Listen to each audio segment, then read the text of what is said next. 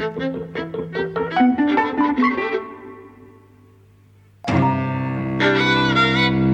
and welcome to Eavesdropping at the Movies. I'm Mike. And I'm Jose. And we've seen The Northman. Yes! Hugely anticipated. The latest film by writer-director Robert Eggers. Co-written by an author named Sjón. I've not heard of. He's Icelandic. And indeed the film is based on an Icelandic medieval mythological figure. Which is also what inspired Hamlet. And latterly The Lion King. It's a story of Amleth, who is this ancient figure in Scandinavian legend. And if you know what I'm talking about with Hamlet and Lion King, then you know the bare bones of this story. A young boy who is being raised to be the heir to a throne. His father is killed by the father's brother. The child escapes, and years later comes back to have his vengeance. And spoilers will be coming up. So even if you know Hamlet and everything, spoilers are coming up almost immediately. That is the bare bones. And what I would say straight up is that I didn't know this. I mean, I knew it was about vengeance, roughly speaking. Yes. I think based on The Lighthouse, which was Eggers' last film, which we loved. I haven't seen The Witch. I know you have. I have, yes. But that was also very well received. Based on The Lighthouse, I was expecting much more complexity in this, I think, in the characters, the motivations and so on. And what I ended up discovering was the appeal for me was the violence. Oh, I love the violence, but I also think it has thematic complexity and, you know, some absolutely, stunning imagery, really.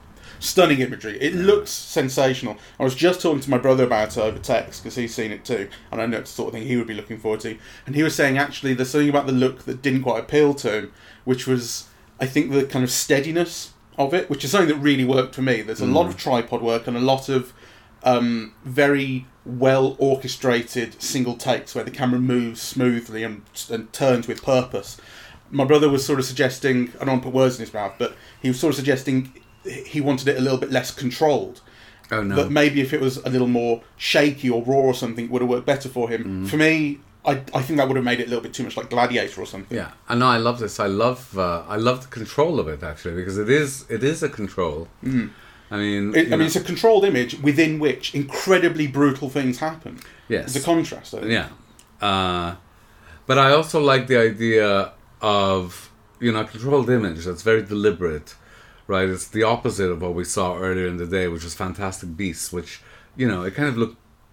Well, it didn't even look particularly pretty, but kind of, you wanted the thing to represent itself and to do something else, and it never did. And actually, in this one, it did. I mean, the very first scene with Ethan Hawke kind of going up the hill on the horse, right? Like, the camera and the composition is communicating something about, this person's power and authority, and so I really. Loved and appreciated all of that, actually. I mean, I think I'm going to go out on a limb and risk sounding quite stupid, and there's a whole kind of area of mythological history and kind of local Scandinavian kind of vocabulary that I'm just not... Neither am I. No, don't appreciate about the film that I think it is working with. But I don't think it's necessary to know that, to enjoy this film. It isn't. And I did enjoy it. But... I mean, like I say, I'm going to risk making myself sound maybe a bit stupid by saying I don't think it's enormously deep. I don't think there's really any depth to it. I think it goes essentially down that line of the revenge story, which is to say that it benefits no one. This thing about everyone lives with honour. It's honour to die in battle. That Ethan Hawke, which is the child's dad at the start, he says this exactly. I will die on the battlefield. That is where I should die. And this thing about coming back and avenging people, even when it turns out that, even when a complication emerges and that what the main character, what Amleth thinks he's avenging isn't quite what he thought, still, it essentially doesn't change what he's doing. And it ends up with this essentially, it's like toxic masculinity says, avenge people, die on the battlefield, and it benefits nobody. And that's kind of what the film ends up saying. And I don't think it's... That's just fairly standard revengey stuff. I don't agree. I mean, I think, I think Marvel films are like a good comparison, really. You know, Okay. because I think there are depths here. I mean, he's brought up in this culture. He's given kind of this idea of how to be a man, right, and what to expect. And you know, if you understand kind of, you know, the principles of faith that these people have, it's a way of understanding the world that you get from this film, right? And kind of, you know, then he finds out that all his life, which has been lonely and sad and exploitative and so on, you know, has been like for reasons that he didn't expect at all, right? So he was thought that, you know, he was going to rescue his mother.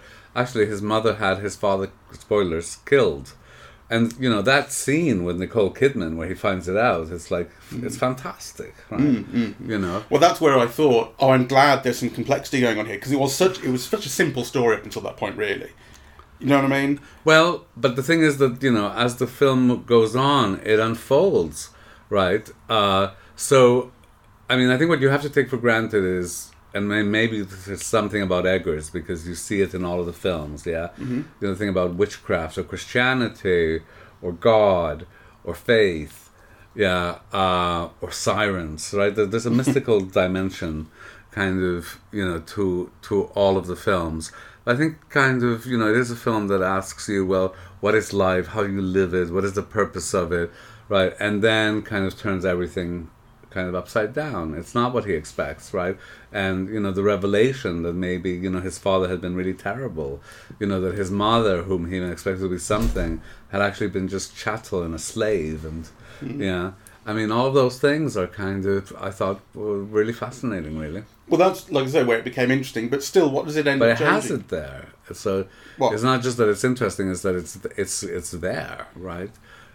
So, you know, by putting it in the film, whether it's at the beginning or the end of the film, it makes everything that you've seen before it kind of, you know, interesting and something to question the relationships amongst all of those things. Well, it'll be interesting to go back and see, kind of with that knowledge in mind, of what the mother actually had planned and her relationship with the father that she explains to the son, you know, to see what her relationship was like with the... To see those scenes again, essentially. But, I mean, ultimately, what changes for the main character, he does question himself a little bit, but he ends up thinking an escape from this, to abandon the vengeance mission, to go off with Anya Taylor-Joy, who he's met and fallen in love with, would be the right thing. But when he finds out that she's pregnant, and you have this recurring imagery of the vision of a family tree, which is wonderful. You see that come up, and he gets a vision himself. There are going to be a boy and a girl. That leads him to abandoning it, and goes back and gets himself killed, finishing his such. I don't know what it changes really. Well, I mean, I think for me, you know, that brings out a kind of a selflessness. So by that point, there's been like a transition to film, because he's connected, you know, with this woman on a different level. Yeah, they've had sex. He has this line of dialogue where he says, "I no longer feel alone," right? You know, and then that moment of when he realizes that she's pregnant and that she'll have twins, that changes his mind. But it's not about him fulfilling his destiny or whatever. I think he says something like, it is for the safety of the children, that they'll never be safe while the uncle is still around. Right. You know, so that's the way. That's what he says. You know, he'll protect. It's not an either or thing. It's, you know, you protect your family and get your vengeance. He's defying fate at that point, actually. 'Cause he says, it was fated that I would have to choose, and I choose both. Yes. Yeah. So you know, I thought that was like kind of, you know, beautiful and moving. And there are things in the film that I think are very beautiful and moving, and that work almost on a kind of image level, right? You know, so the scene where they make love in the fire, right? I mean, there's something about the way that his skin is lit and the way that her skin is lit. Yeah, that kind of, you see a moment of connection. And In the fire. yeah, you know, when they finally have sex, yeah, there's a fire, and the fire lights her body, but his body remains like grayed out in the background.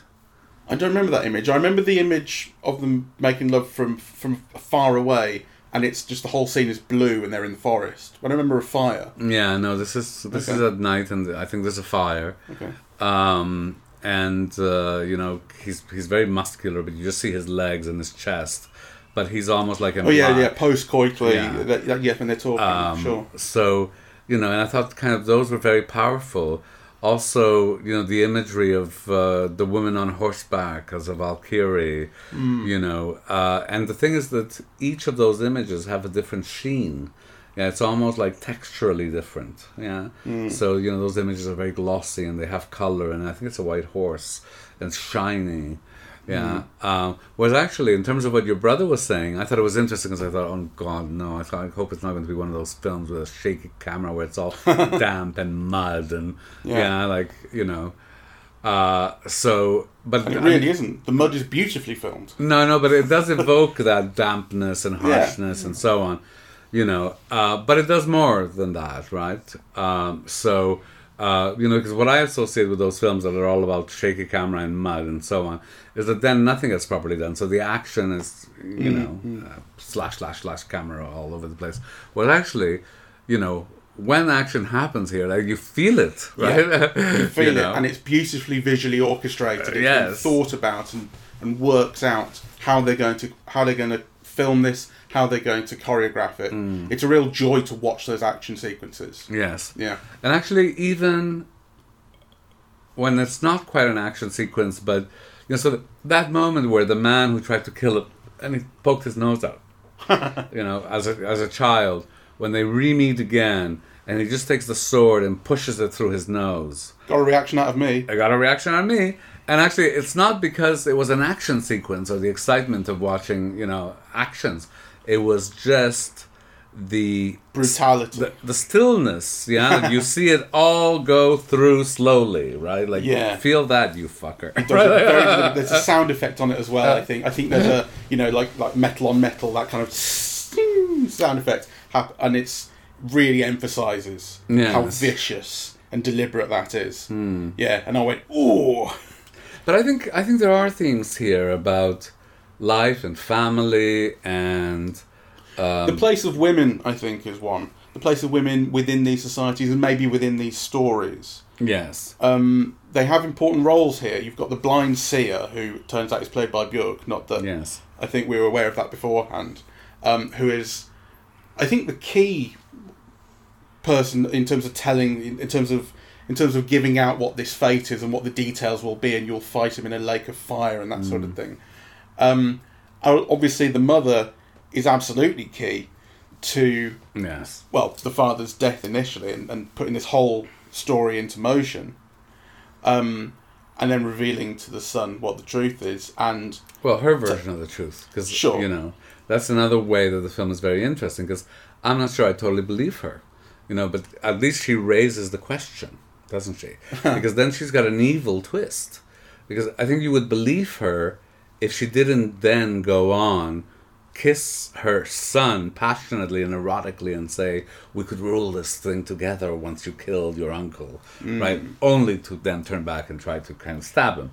So you know... But did you take that seriously when she kissed him? And because I thought that was, she's mocking isn't the right word, but clearly he's so stunned by this turn of events and this change to what he believed was the case. She is feeding on that.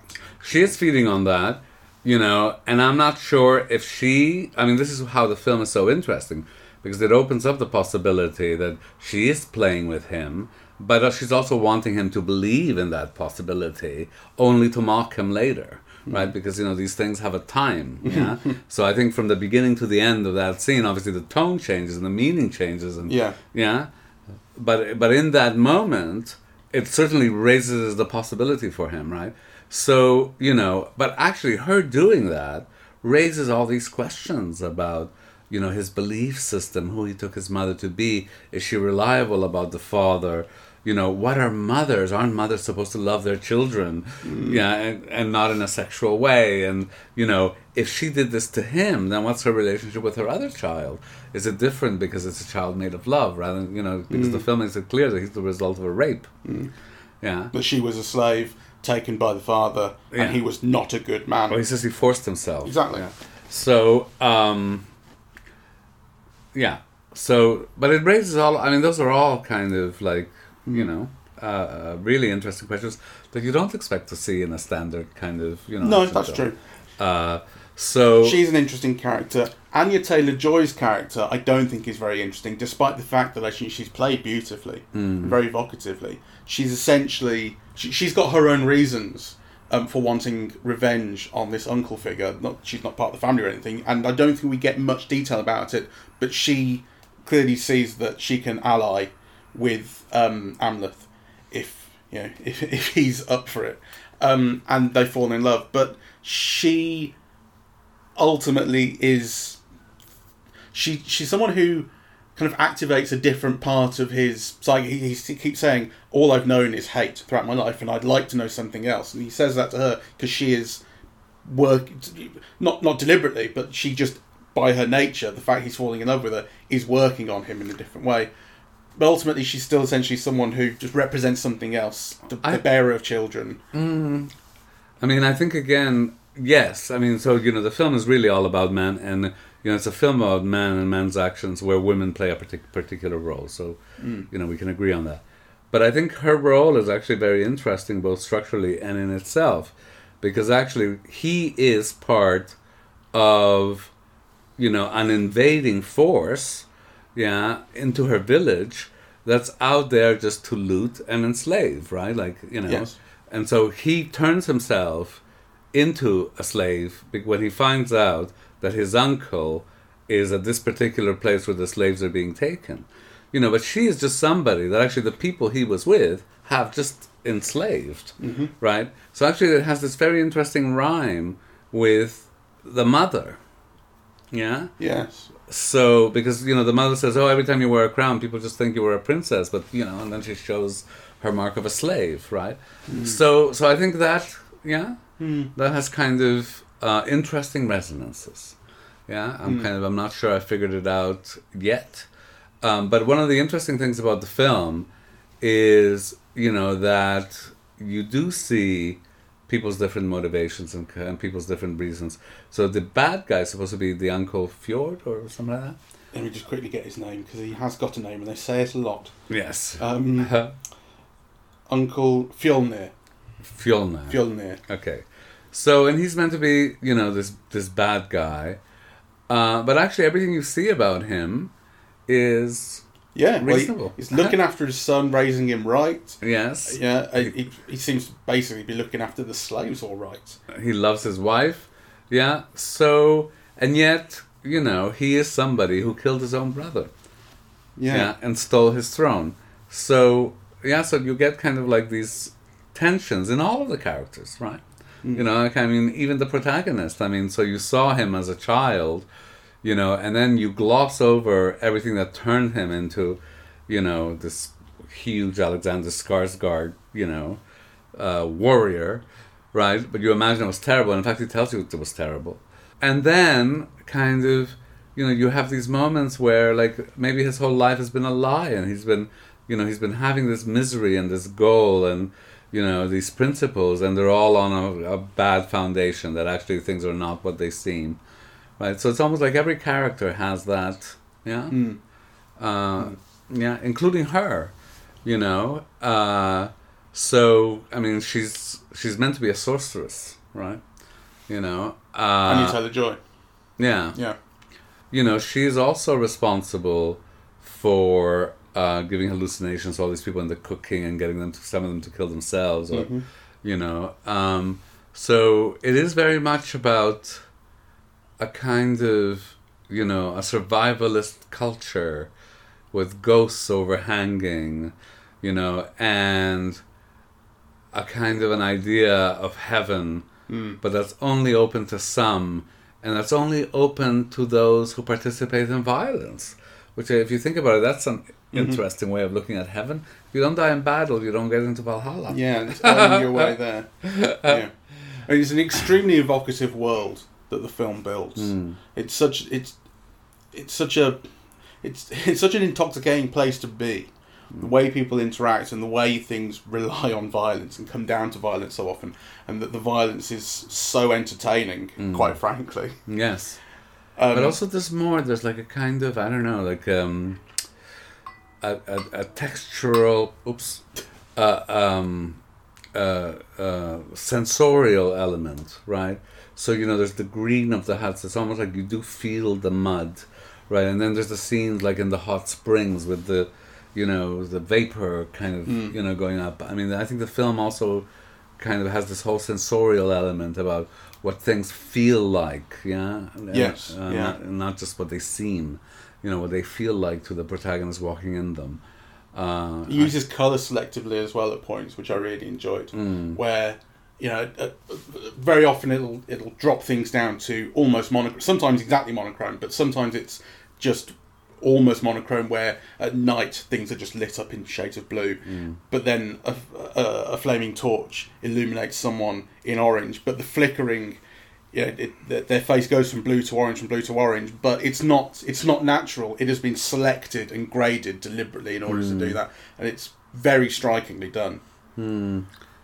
It's very striking and very evocative, and I wouldn't go so far as to say dreamlike, but it has a lot of dreamlike elements. Yeah.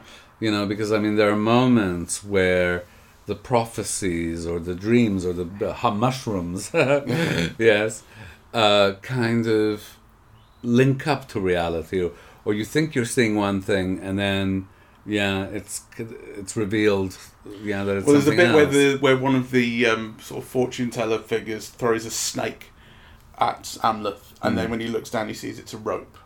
He's been imagining something different. There's also the thing with the warrior who's holding on to the sword, where you have all of this fight and it's a full moon, and you think it is part of just a prophecy of a supernatural kind of thing, right? And then he wins the sword, and then what you see is the statue or a corpse of a soldier holding the sword, and he just takes it. Yes, he's imagined having to have this battle with this dead figure. And then, as it turns out, he's I say or turns has out. He imagined it? Exactly right. Yeah. So it is kind of vague, but we see this battle enacted, and then once he's defeated this corpse, the camera tracks over, and it's in the same take. The same shot, the same take. We see him just take the sword from the guy, which implies that this is imagined in some way. But whether that imagining is like what he thought he'd have to do, what he imagines he is doing, nothing is clear in that sense. But it's extremely evocative. Yeah, and maybe he's fought a supernatural battle in order so that he can just take the sword. It could be that as well. So there is something there about big things that happen in stories, things that are fated. So he's fated to get this sword. That's why he's there. Big things that are supposed to happen in big ways, which is what that fight is. And then it sort of undercuts it if we say that the truth of it is actually that he just takes a sword from a dead man. But we can't say it for sure. But it's one way of looking at it, and it's to me quite an amusing undercutting of that idea. Well, I think the richness of this film is that it opens up all those possibilities, by the very fact of showing you one thing and then showing you the other. Right, so then it opens up kind of very different ways of reading that. Was there something supernatural? Was it his imagination? Are they connected? Is one kind of a battle that has to be fought internally, maybe, for the other? Yeah, that's all in play. Yeah, it's a richness in the film that kind of all of those things can be factored in. Yeah. And then maybe kind of see if there are patternings in the rest of the film. Well, another way of looking at it is that undercuts the kind of the ultra-masculine tone of these things. The ultra-masculine tone would be have this enormous fight, vanquish this great foe, and what ultimately we get is he's just taking a sword off a corpse. Well, maybe, yeah.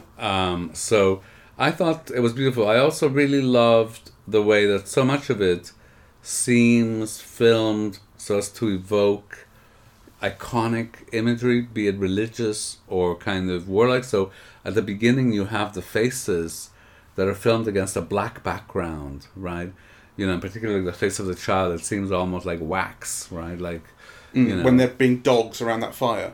No, before that, right? Okay. So because there are different looks. Ethan Hawke looks like Odin or somebody like that, right? With a scraggly beard and and so on. But I'm talking of, the images when the mother and son then go greet the father, but now dressed in complete, regal robes. Yeah.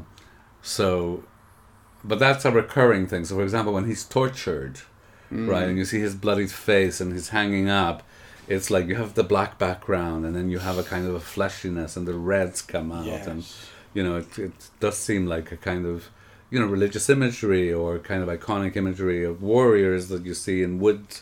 It has that force in the film. Yeah, well, that's an extraordinary shot. The look of it and the swollen black eye and the blood streaming out of his mouth and down his beard and it's moist and it's lit to reflect on that. It's an incredible shot. It's an incredible shot. That's an amazing look. That bit. There's also something about an affinity with animals.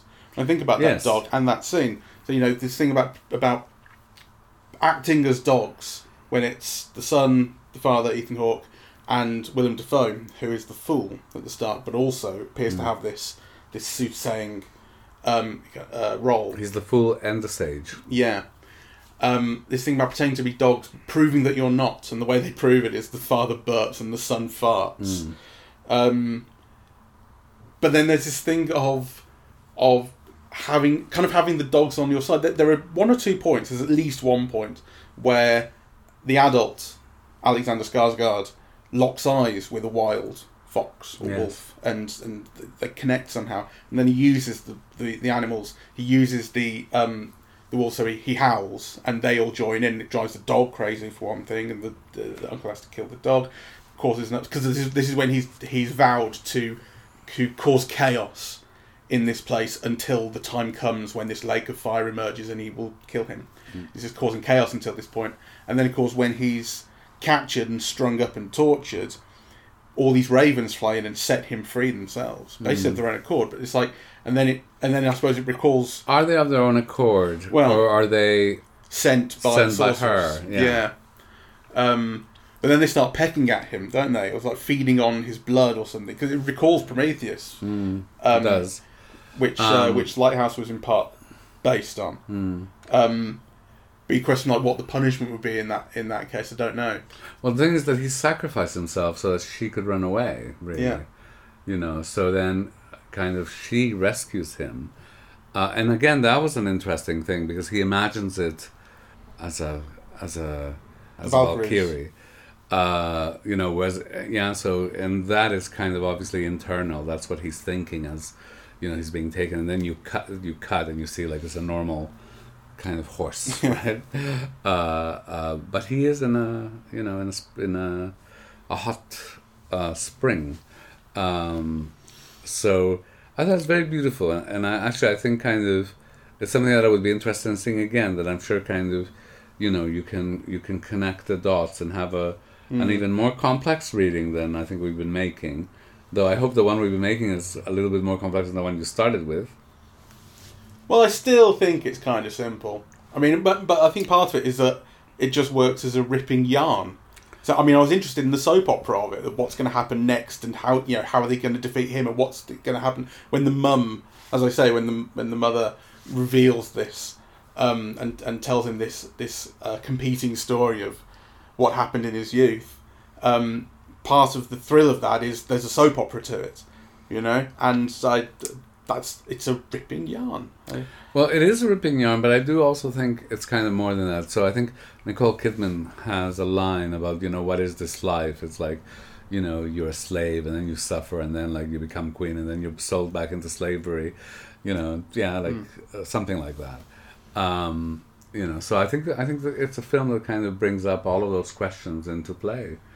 And the redeeming thing is love, because actually that is also something that the Alexander Skarsgård character has in common with his mother. Yeah, that kind of so the driving the propeller for the actions of both is she finds a gentleman she loves in the uncle, and thus that motivates the killing of the father, and he stops being lonely and finds this connection with this woman who who is pregnant with his children, and that motivates him to jump off the boat and take another course of action than the one he planned. So I think it's very interesting. It gives you stuff to think about. Oh, well, that's nice. It'd be nicer if that were the case for you as well. Yeah. I enjoyed it though, and if I saw it again, I would relish the violence a second time. I mean, I don't, I feel like I should, be ashamed of saying that's such a draw, but it was such a draw, and I love the relish and the abandon with which it is so vicious. Well, we have seen so many films that are meant to be about action, the pleasure in action and so on, that have just so abysmally failed, right? Like the Jared Leto Morbius film, and the pleasure in that type of cinema is meant to be all about action and how action is done and fantasy, and to a certain extent that was the case also with Fantastic Beasts. Right, and it delivered none of those pleasures. So actually, this was interesting because I didn't expect any of those pleasures in this film, right? And it delivered them, right? I mean, I expected like an art house film, like The Lighthouse and so on, which I think it kind of is, but it also does the action incredibly well. Yeah, well, it's a big production, and we were saying before we saw it that it's had a big ad campaign, so which is a thrill to see because it looks so appealing, and it is so appealing. Because The Lighthouse had a couple of big names in it, Robert Pattinson and Willem Dafoe, and it was a fantastic film, and it made a certain degree of cultural impact, but it was ultimately still an art house film. We saw it at the MAC, that's where it lives. The Northman is getting advertising on buses, billboards, and it's in Cineworld. Like, it's a big movie, and that it is a big movie that is so unafraid to be, I think it's 15 rated, but to be so violent and to show gut spilling so on, because the violence is a thrill in itself, but it's also about it takes it seriously. It's not kind of flippant. It's about consequences of this kind of way of living and this sort of behaviour and this sort of attitude to and life. How brutal that world was, really. Yeah. So like, it's great on a cinema screen. You wouldn't want to live like it. Yeah. Okay, well that's great. So I highly recommend it. I'm planning on seeing it again. Well, that's nice. Yeah. All right. Well, thank you all very much for listening. We're eavesdropping at the movies, and we are on Apple Podcasts, Audible, Google Podcasts, Spotify, SoundCloud, and YouTube. On social media, we're on Facebook and Twitter, and the website is eavesdroppingatthemovies.com. Thank you. Bye-bye.